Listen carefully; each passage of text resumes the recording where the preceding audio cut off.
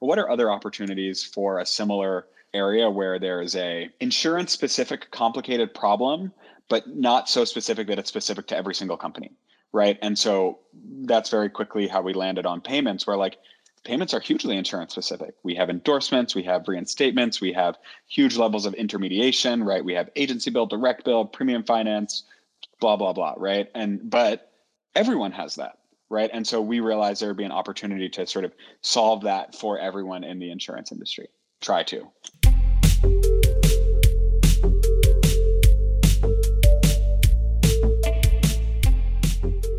Pleased to introduce Andrew Wynn. He is the co-founder at Ascend. Welcome, Andrew.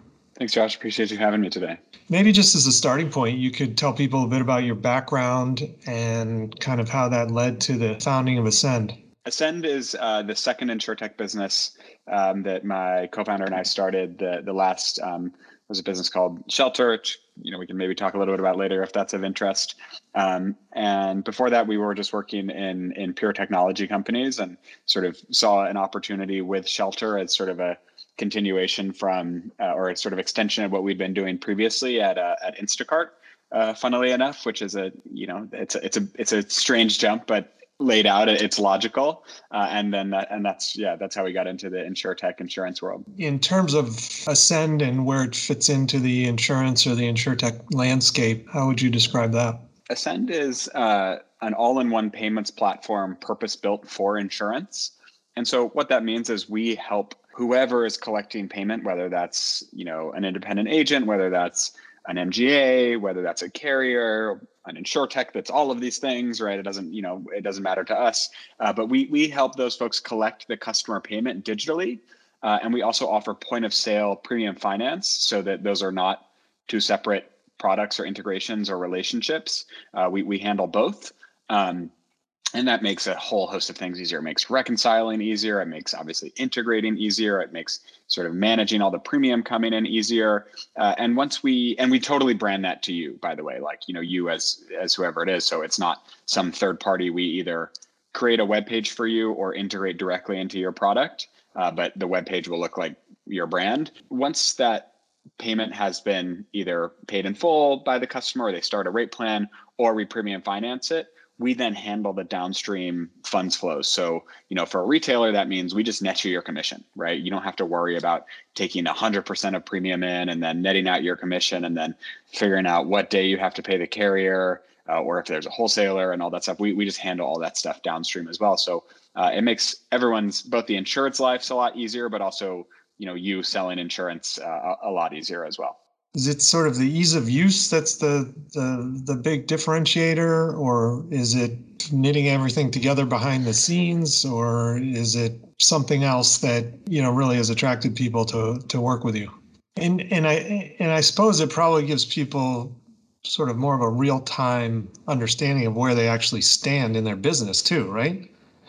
That's right. Yeah. I mean, I guess like one other addition to that, we talked a little about the agent and the carrier in that case, but like foremost, we're trying to help the customer, right? Like ultimately our mission at Ascend is to help people protect the things they care about. And so payment flexibility is a great way to do that. Meeting customers where they want to be or they are, AKA paying online, right?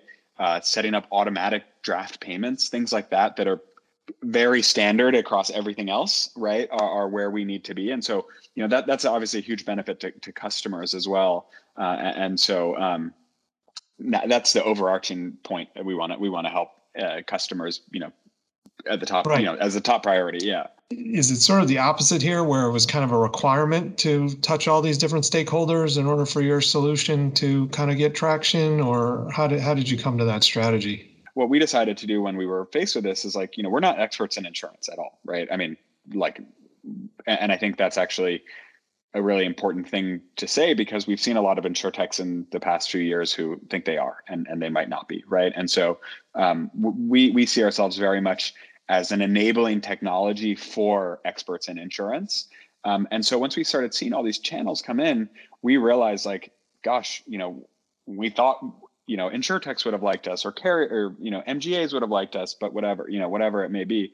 And as we got this different pull, what we decided to do is actually structure our team in a way so that we wouldn't necessarily, we would avoid those conflicts as much as possible of essentially focus and allow people to focus. So we have end-to-end teams starting with sort of sales and marketing, account executives, relationship managers, through product, through engineering, through operations folks, who are all in a vertical together, focused on just insurtechs or just independent agents, obviously all sort of contributing to the same underlying core product.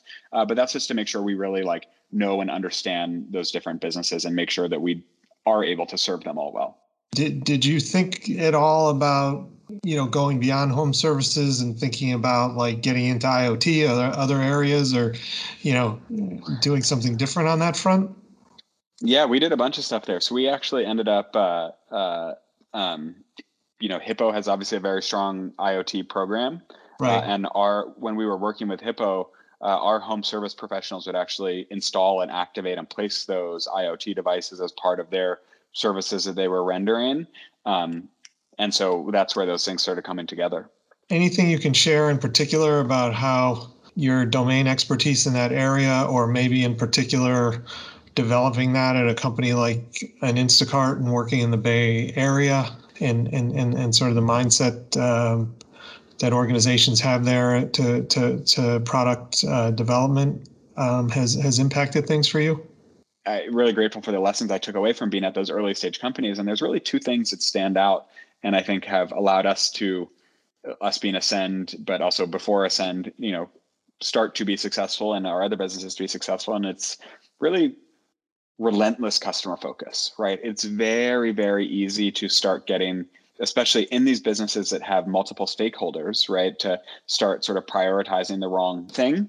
And it's I almost did it earlier when I was explaining, the agency versus the carrier benefit, but it's because the customer focus is just sort of trumps all. And I almost missed the forest for the trees on it. Of course, that's what we do. And so this relentless customer focus, if you take care of the customers, yeah, you might ruffle some feathers along the way, but ultimately it's better for everyone. And it will trump all in the long term. And so it's really important to stay steadfast there. And the other thing that we learned that hugely grateful for is just speed, right? Speed of execution, how to figure out what really matters, what you can do, what doesn't matter as much. That doesn't mean be reckless. It means reckless is doing something that really matters too fast or wrong, but there's a whole bunch of other stuff that doesn't matter as much that you can do fast or mess up. And just knowing that difference, right? And knowing how to prioritize that versus being, doing everything at a very high, level of rigor necessarily. And so those two things, customer focus and speed, are just definitely big takeaways from those early days of tech in 2011, 2012, San Francisco. Right. There's a particular area where you see the sort of building blocks you're talking about developing in an interesting way. We'll actually have a one prediction. I don't know where the building blocks will be because I don't know the dark corners of insurance as well as the folks listening to this podcast. But one prediction I really hope to see is we will see more insure techs come from folks who have worked in insurance because they're oh, that's where we need to build the tool. And it's not about just reinventing everything from the ground up. That's ridiculous. I've done loss runs for 20 years, right? I know how to automate this and I can build this as a tool or whatever it may be. And so I think that's certainly one prediction that I hope to see. Got a number of successful entrepreneurs and maybe people you've been connected with in different ways. Can you talk a little bit about sort of how you've tried to assemble that team of supporters, and to the extent that you've, also tried to structure your board in a certain way or create an advisory board? Any insights there? It's a great observation. Appreciate it because we were very deliberate about that. And ultimately, what we've tried to do is get all the folks we need around the table. So that means both the traditional venture people, right, who know how to handle fast growing businesses and who to hire and when and what happens if, X, happens because they've seen it 100 times, but also people who understand the industry, right? I think we saw a lot of venture dollars and go again into these companies that didn't understand insurance maybe as well as they should have when they started, and it actually sort of accelerated them a little bit too quickly potentially, right? In some cases, and so we also wanted traditional or other folks around the table who know insurance are able to help, are able to guide us, are able to connect us, right? It's a very networked industry, right? And so if we have folks who are on our side in that network, that helps our business and also helps them. So ultimately, that's what we try to do. But moreover, for the like input and advice and counsel as a sort of balancing force to the traditional venture folks. Is there anything else that you're thinking about, again, looking ahead? Thinking about a lot of stuff looking ahead, but we try to be a pretty open book around what we're trying to do, and we talk about the APIs and the ways to programmatically integrate with Ascend, certainly, but it's not to we also have other ways that folks don't need to have an integration. We could get you up and running on Ascend in 5 minutes, right? If you wanted, and you'd have to create these checkout links and stuff, all using our web tool, but it's very easy for all folks to use and get started with Ascend. And I think that's something that would love for people to know. And if they're interested in learning more about the product and giving it a shot, just whoever they are, a producer somewhere, an independent agent, we can get you set up in less than 5 minutes. If you just email me at Andrew@useascend, would love to chat about that. But in terms of the future, it's really just sort of continuing to understand these different verticals as best we can and the needs of the different constituents, and make sure we continue to prioritize and build into those. We've taken a good first maybe 1 or 2 steps, but we know that there's a long road.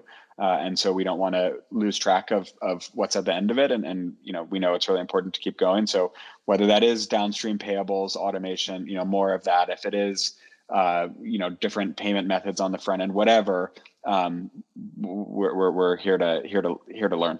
Well, Andrew Wynn, co-founder at Ascend, really appreciate having you on, and best of luck with the rest of the year. Thanks, Josh. Appreciate it. Thanks everyone for listening.